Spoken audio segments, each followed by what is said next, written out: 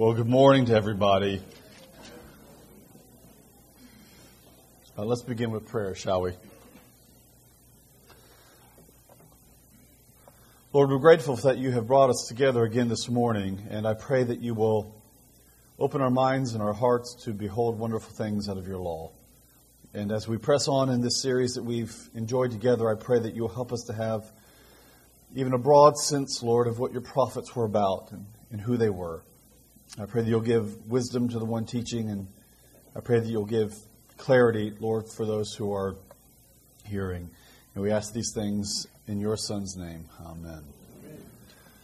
Well, good morning. I guess we're at number 5 of 6. I kind of thought there was 7. But I'll get that clarified. But if it's 6, then next week will be it. And no worries, we'll cover the whole of the writings, next week. That'll be Psalms all the way to Chronicles. That should be. So to kind of give you a sense of where we are from a scope standpoint, we started several weeks back trying to give a sense of the way in which the Hebrew canon, and none of our English Bibles are set up according to the Hebrew canon. I think there's a lot of interesting reasons why that's not the case. I would actually love to make an argument at some point to do that, but I don't think any publisher will ever touch it. But nevertheless, from the Hebrew canon standpoint, the Bible, the Old Testament, is set up according to law, the Torah, the prophets, the Nevi'im, and then the writings, which is the Ketuvim. And in the writings, you have books like Psalms and Proverbs, what we refer to as the wisdom literature, Proverbs, Ecclesiastes, Job. Song of Solomon is in the writings. Ruth is in the writings. Esther is there. Ezra and Nehemiah. And also 1st and 2nd Chronicles, which we tend to, in our English Bibles, we associate those with 1st and 2nd Kings, 1st and 2nd Chronicles. But in the Hebrew canon, Chronicles tends to come as the last book of the writings, which is, I think, of interest from a theological standpoint, because Chronicles ends the canon and sets us up for the necessity and the hope for the future coming Davidic king, who in due course we turn into Matthew, and all of a sudden they were there. So today, what I'd like to do is spend some time in what's referred to as the latter prophets. Last week we did what are called the former prophets, and that is Joshua, Judges, 1st and 2nd Samuel, 1st and 2nd Kings. And if you remember what we saw there in the former prophets, we saw that in Joshua 24, we had that pinnacle moment, the golden era, one might say, of Israel's history, where they were living according to the law. All of Joshua's, all the people who were in leadership with Joshua, when they were in leadership, things were going well. Then we go into the book of Judges, chapter 2, verse 6 and following. Joshua died. All of the elders died that were with Joshua, and then a new generation arose, and they did not know the Lord, and they did not follow in His ways. And what you begin to see in the book of Judges, as I understand it at this point, at least, is a kind of downward spiral, and that is this move of sin and judgment and repentance and restoration. Sin, judgment, repentance, restoration, this kind of downward move. But the moment that God would restore His people, the positive moment, was the sending of a judge. And these judges were positive figures. We need to view them, I think, positively, or as anticipations of a coming redemptive figure, because they were the means by which God brought His salvation and His restoration back to His people again, even with some funny characters like Samson. I mean, my boys love that Samson story. His eyes, his hair gets long, and Delilah. And well, even in his final moment, Samson acts according to his role as a savior of God's people as he pulls down the walls on the bad Philistines. And you know that story. So that was Joshua, Judge. And then when you get into Samuel, Samuel is about David, no questions asked, and the centrality of the Davidic figure.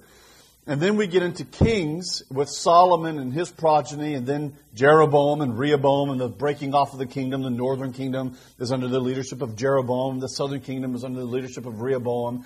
And then things are never the same.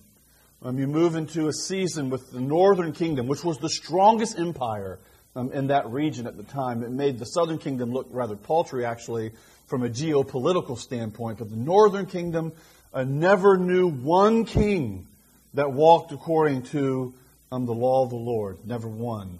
And the southern kingdom was a little bit more complex, as you had one father who would walk in the ways of the Lord and a son who wouldn't, and then back and forth.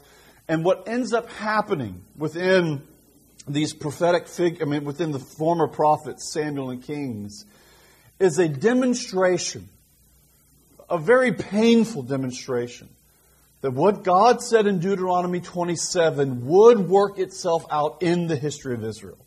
And what was it that God said in Deuteronomy 27? I have put before you today the opportunity for life. Walk in my way. The burden's not heavy. The yoke is not difficult to bear. What does it mean to walk into my way? It means to be exclusive in your loyalty to me. That's what the covenant formula was all about in the Old Testament. We can reduce it to a very simple formula. I will be your God, and you will be my people. That's the covenant relationship. And it's a bona fide relationship, a real live interaction between the God of heaven and earth, Yahweh, and His people. I put before you today the choice for life. Choose life. Walk in that direction. And if you walk in that direction, you will enjoy the benefits of this rich and deep covenant relationship with your very living God. The God who breathed out of the breath of His own nostrils, and you saw the Red Sea split right open before you. That's who I am. I am for you. But the flip side of Deuteronomy 27 was, but if you don't walk in my way, if you do chase after other gods, if you do look at the nations surrounding you and say, we'd rather be like them rather than a holy, set-apart people that witnesses to the reality of our God. If you want to be like that, then there will be cursings that fall on you and on your people. And that's what happens to the northern kingdom in 722 BC via the medium, the providential medium of the Neo-Assyrians, and they were a bad bunch. I mean, they were a tough lot. Coming through with Sennacherib and Shalmaneser V, and here they come through and they destroy the northern kingdom.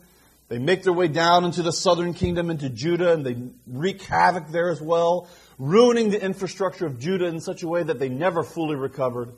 But they come up to the walls of Jerusalem. Remember this great story with King Hezekiah, and Hezekiah prays, and the Lord sends an angel down to deliver them from Sennacherib and his 100,000 troops. And Sennacherib goes back without having finished the mission of Judah as well. So they won the day in a way. They dodged the bullet of the Assyrian threat. Only to be told, and when we come to the book of Isaiah, and we'll talk about Isaiah a little bit this morning, only to be told, remember this scene with Hezekiah in Isaiah chapter 39? Hezekiah has an envoy of Babylonians that come to visit him. And here these Babylonians are, and they visit him. And Hezekiah does something that if we've learned anything about God's understanding of the way in which He wants His kings to operate, He does not want them to pull up their shirt sleeve and to flex their muscles. He doesn't want them to do that. Because He wants the nations to know that the king in his power in Israel finds the source of his power and his strength in Yahweh, in God alone. But what does Hezekiah do? And who's a good king? A godly king. He walks in the ways of the Lord. Hezekiah sees these Babylonian visitors and he says, well, let me take you on a tour of the temple and tour of the palace. And gets the keys and he opens up the royal treasury of the palace and of the temple. And he shows off all of the power and the wealth and the might of Israel, of Judah, to these foreign Babylonians, and God does not like it one bit. Remember what happens? Hezekiah gets struck down with leprosy. He intercedes for himself. He prays. Isaiah intercedes for him, and the leprosy goes away. But then this is what God told Hezekiah. He said, you will not suffer in your day, but your children and your grandchildren, those Babylonians that you showed off to, those self-same Babylonians will carry off those treasures that you showed them in due course. And Hezekiah gives one of those classic, encouraging responses from an older generation. He says, well, at least it'll be okay in my day. That's actually what he says. Well, all right. hate that for my children, my grandchildren, but, bring me the wine. And what do we see? We blink, and 100 years pass after Hezekiah, 100 plus years, and here come these Babylonians again. And in 586 BC, the southern kingdom of Judah falls as well. So what you have in this former prophets are not just a review and a rehearsal of Israel's complex and torturous history. It is that. But it's not just that. It's a prophetic word that comes from the Lord. A highly selective and calibrated history to say to the people, this is why this is occurring to you.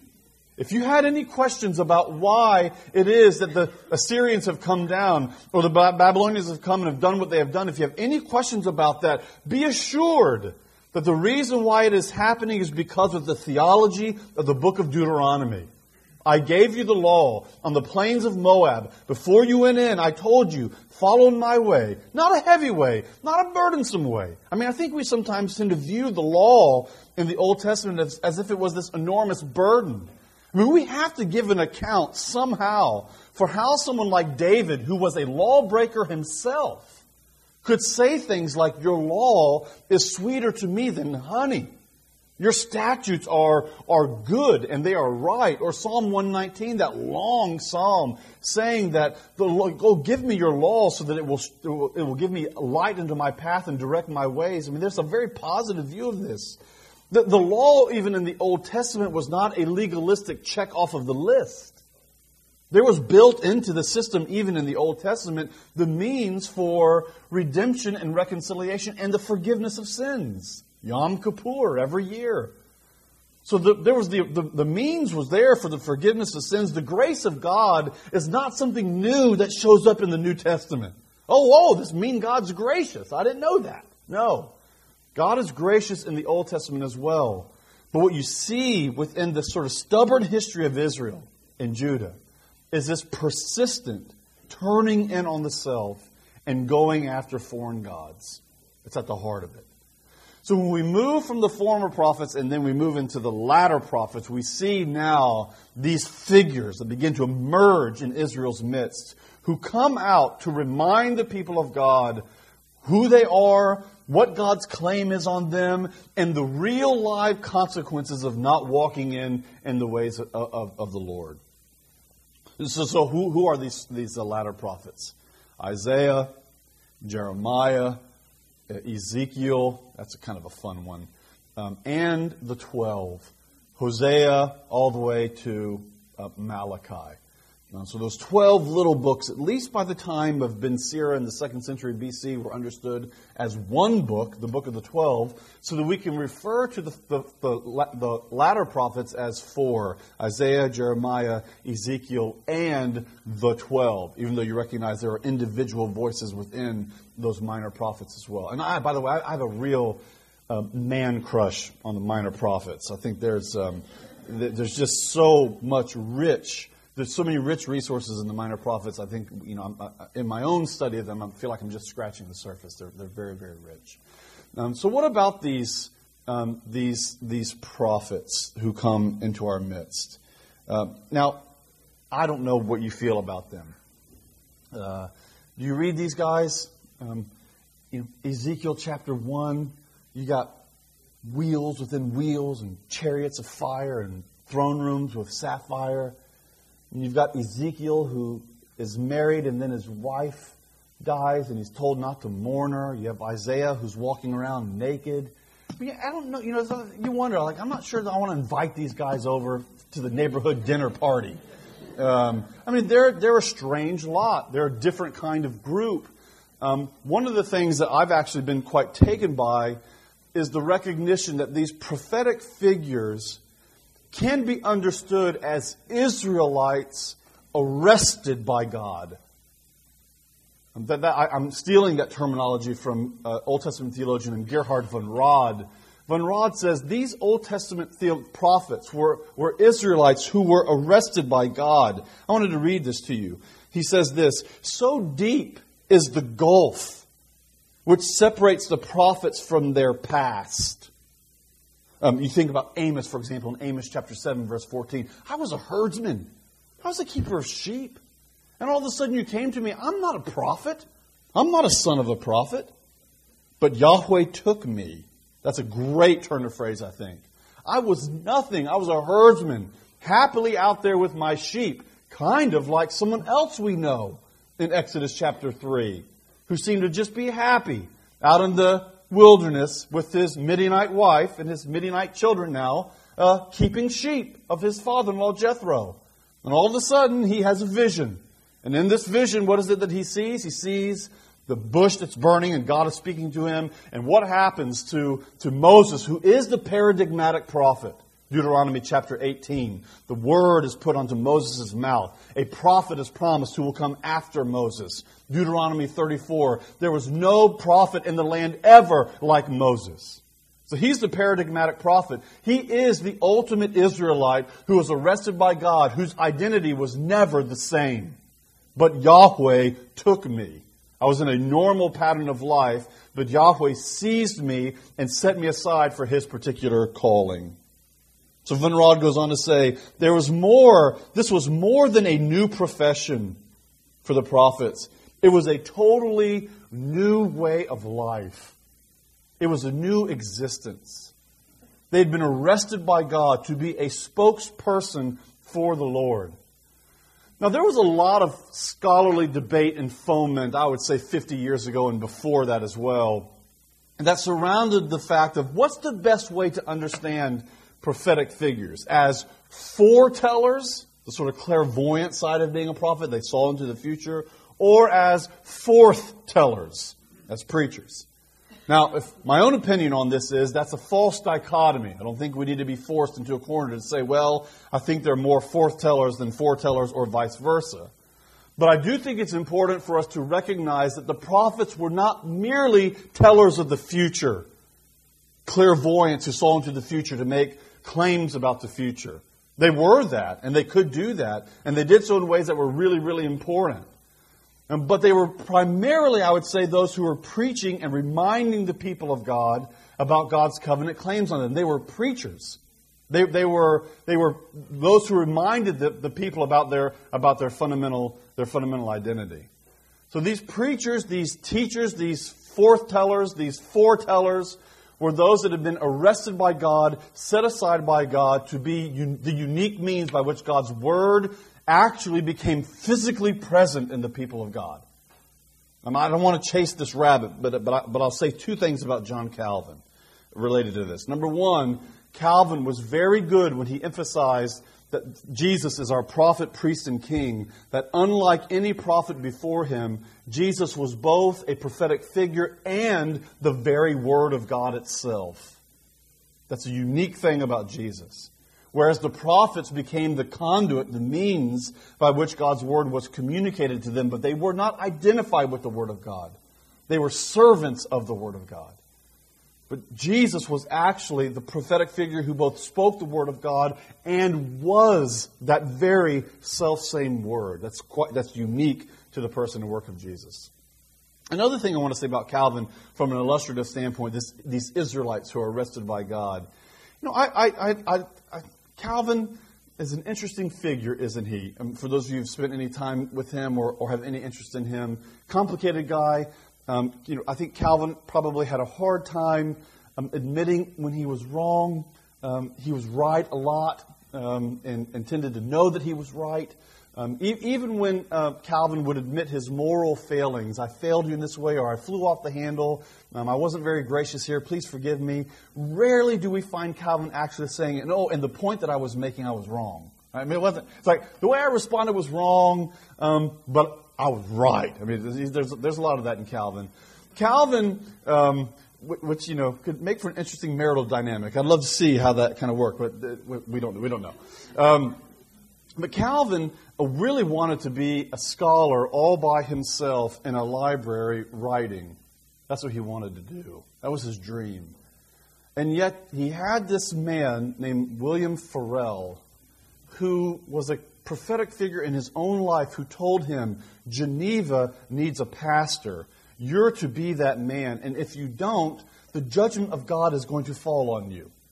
And Calvin, this very, very smart and intelligent person and deeply reflective theologian, believed him.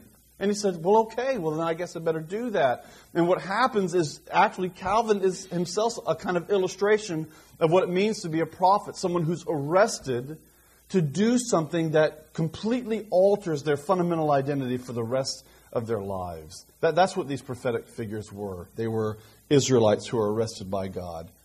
What was it that they were primarily saying? I would say two things, and this is dangerously reductionistic. But I think there are two aspects that are at the core of the prophetic word. And we can see this all the way from Isaiah to Malachi to the end.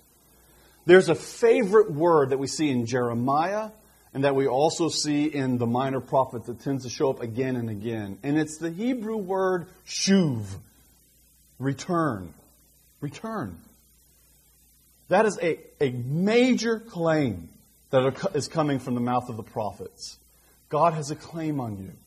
His fundamental predisposition toward you is one of grace, one of love. You are His wife. That's one of His favorite images that He uses. You are His wife. Return to Him. Return to Him. And if you return to Him, He will be gracious to you. Return. Which makes a book like Jonah so fascinating. Because the northern kingdom of Israel and the southern kingdom were not returning. But we actually see an episode where the Ninevites, the very enemy of the people of God, they are doing the returning. From the very king of the Assyrians' lips there in Nineveh, he says, and by the way, you remember Jonah's sermon, shortest sermon in history, right? 40 days and you're done. That's the sermon. I mean, it's like, not a lot of preparation had to go into that, I don't think. 40 days and you're done. And then he's out of town, right? That was his sermon. So there was no statement about, if you repent, this will happen. None of that. It was a sermon with unstated qualifications. And what is it that the king of Nineveh does? He constitutes a national fast, which is a national embodiment of returning, of repenting. Why? Well, perhaps God will have mercy on us and will relent from what He is about to do. Which, by the way, is the exact prayer that Moses prays to God on the far side of the golden calf encounter in Exodus 32. The language is strikingly overlapping the one with the other. What is it that God says when He cuts Moses off midstream? He says, go down right now. We're done talking. Your people have built a golden calf. Go down to them. I'm going to destroy them, and I'll start over with you, and I'll make a great nation. And what is it that Moses says? He says, remember, you're the one who led them out of the land of Egypt. Remember, you're the one who made a covenant with Abraham and Isaac and Jacob. Repent of the calamity that you are considering to do toward this people. Change your mind. Relinquish yourself. That same term is used there when Moses intercedes for God's people. And guess what God does? He relents.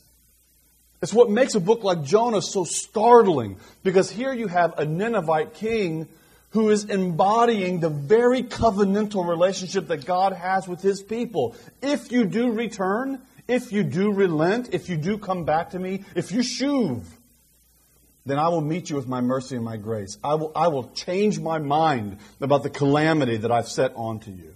It's a dynamic relationship between God and between His people. And what happens with Assyria? And Jonah didn't like it one bit. God relented. He did not send the calamity to them. So they're covenant emissaries, and one of their primary messages is return, shuv, to the Lord. The second thing that I would say about these prophets that's at the core of their identity and their message is one of theodicy. It's a technical term that means the justification of God, which sounds like a strange thing to do. And by the way, it's not a good position to put oneself in, typically. The kind of necessity to justify God and God's actions. He doesn't. Well, when you think about this with Job, right? And we're going to talk about this next week. But you think about this with Job, God doesn't like to have to give an account of Himself on our own terms. And I don't like that. And I'm sure that there are times when you don't like it either. But God doesn't feel any necessity to give Job an ABC of why he has done the things that he has done. But in this covenant relationship with the prophets, God does give a justification of himself. Why are the Neo-Assyrians threatening you the way that they are? Why are the Neo-Babylonians threatening you, southern kingdom, the way that they are? Well, listen to this in Jeremiah chapter 5, which is a repeated frame again and again.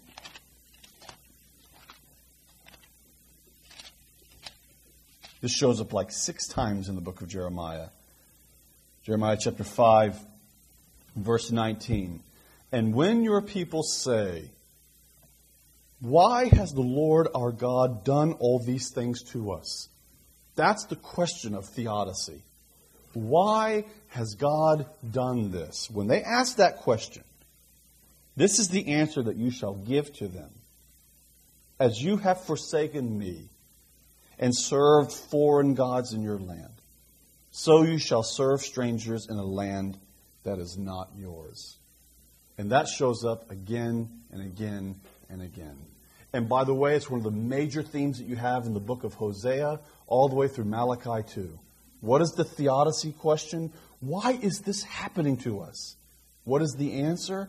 Because you have forsaken me and you've gone after other gods. Or the other image that Jeremiah likes to use is you've hewn out other cisterns. When you had the well of me, you had me. Springs of eternal life that would come from me, but you went and you had to drink the muddy water of the foreign nations instead of coming and satiating your thirst on me. So those are 2 of the big issues that I think are going on in these prophets. Both the call to return and both an explanation for why these cataclysmic events are happening in Israel's life.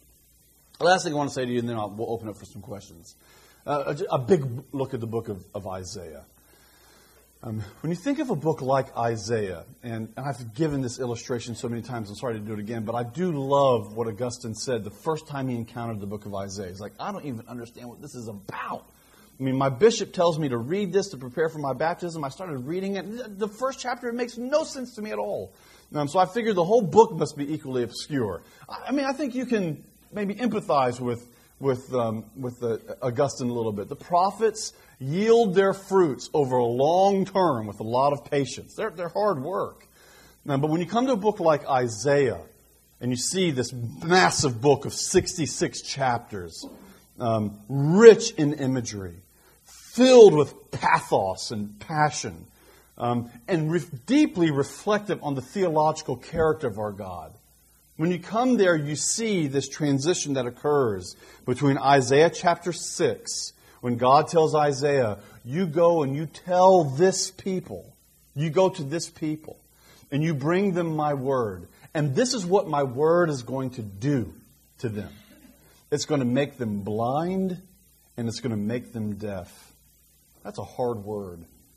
In other words, now the word that's coming from me through you, Isaiah, is one of judgment.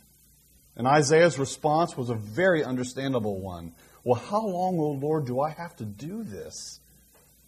Until it's almost all gone, down to 1/10 of it. That's the call. So the blindness and the deafness that you see there in Isaiah chapter 6 that works itself out in Israel's history is at the core of Isaiah's mission. But listen to this word in Isaiah 35 that gives you a sense of hope about what the coming day would be like when eyes and ears are opened. Say to those who are fearful of heart, be strong, fear not, Isaiah 35 verse 4. Behold, your God will come with vengeance, with the recompense of God. He will come and He will save you. Then, when He comes and saves you, the eyes of the blind shall be opened. Now back in Isaiah 6, they're being blinded and deafened.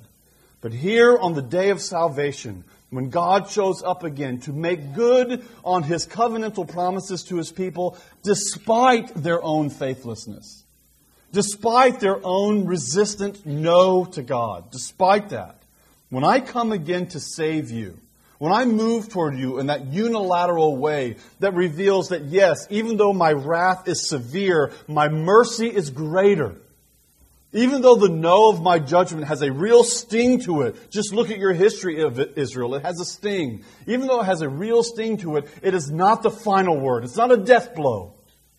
My yes of grace will triumph over my no of judgment, even though my no of judgment is severe and it's real. And when that happens, when I come and save you again, then the eyes of the blind shall be opened and the ears of the deaf will be unstopped.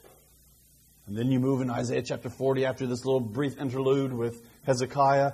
And what is that famous? You think about Handel's Messiah, dun, dun, dun, right behind. You can hear it. Some baritone singing this. Comfort ye, my people. It's not this people anymore. It's my people. Which has been enormously helpful for me to make sense of one aspect of Jesus' ministry that has befuddled me for the longest time. I mean, have you ever had these kind of thoughts? They're not very sanctimonious thoughts, but things like, Jesus, I don't understand why you make things so difficult. I mean, it's like, this is hard. Why do you do this? He's walking along Luke chapter 14, and a great crowd is following him. And Jesus stops and he turns to them rather dramatically, and he says, if you don't hate your father and your mother and your brother and your sister and your wives and your children, even your own life, if you don't pick up your cross and follow me, you can have nothing to do with me. You're like, why'd you have to say that? I mean, look at all the people who are here. I mean, take an offering. I mean, this is great. But he does that. Another thing that Jesus does in a parable that some argue is the paradigmatic parable, the one of the sower and the soil. And Jesus talks about the sower and the soil. I won't go through all, but you know this, Luke chapter 8, and some falls on rocky ground, some falls on hard ground, some falls on good ground. And then Jesus yells out, if you have ears to hear, understand what I'm saying. All this makes sense to me from the standpoint of the book of Isaiah. Remember, ears being deafened, eyes being blinded is at the core of the judgment of God. But the opening of the eyes and the opening of the ears is the moment of salvation for God's people. So Jesus gives this parable in a rather opaque way. He speaks in allegories. He speaks in circumlocutions. He's telling the truth, in Emily Dickinson's terms, but he's telling it slant. I've got to kind of get at this from an angle. And he says, if you have ears to hear, understand what I'm saying. And the disciples, I'm paraphrasing here, but the disciples kind of tug his coat and they're like, okay, we didn't quite get that either, right? What does that mean? And then Jesus says something that I think is so crucial that taps into this theology of Isaiah, of the prophetic ministry of our Lord and of the Old Testament. He said, to you it has been given to know the mystery of the kingdom of God. And then Jesus, what does he do? He explains the parable to them. What is he doing? He's doing Isaiah 35. He's opening their eyes. He's opening their ears so that the word of the Lord is no longer obscuring their view of the truth, but it is now becoming the means for their own salvation, and Jesus is the one who's explaining it. He's the prophet among their midst. He is the promised hope of Isaiah 35 and Isaiah chapter 40, that when salvation comes, when the day of the Lord arrives in its glory and its beauty and its terror, when it happens, here is Jesus opening eyes and opening ears so that people can perceive and understand wonderful things from his law. We don't have time for questions, I'm sorry. But next week we'll try to do that, okay? Father, thank you for our time together. Bless my friends here, and thank you, Lord, for your word. Thank you, Jesus, for opening our eyes and opening our hearts so that we can see. We don't see everything clearly. We don't understand the depth of your ways. But Lord, we do know the truth of the gospel that you've revealed to us in your Son, that word that has made us alive. And we're grateful. In Jesus' name, amen.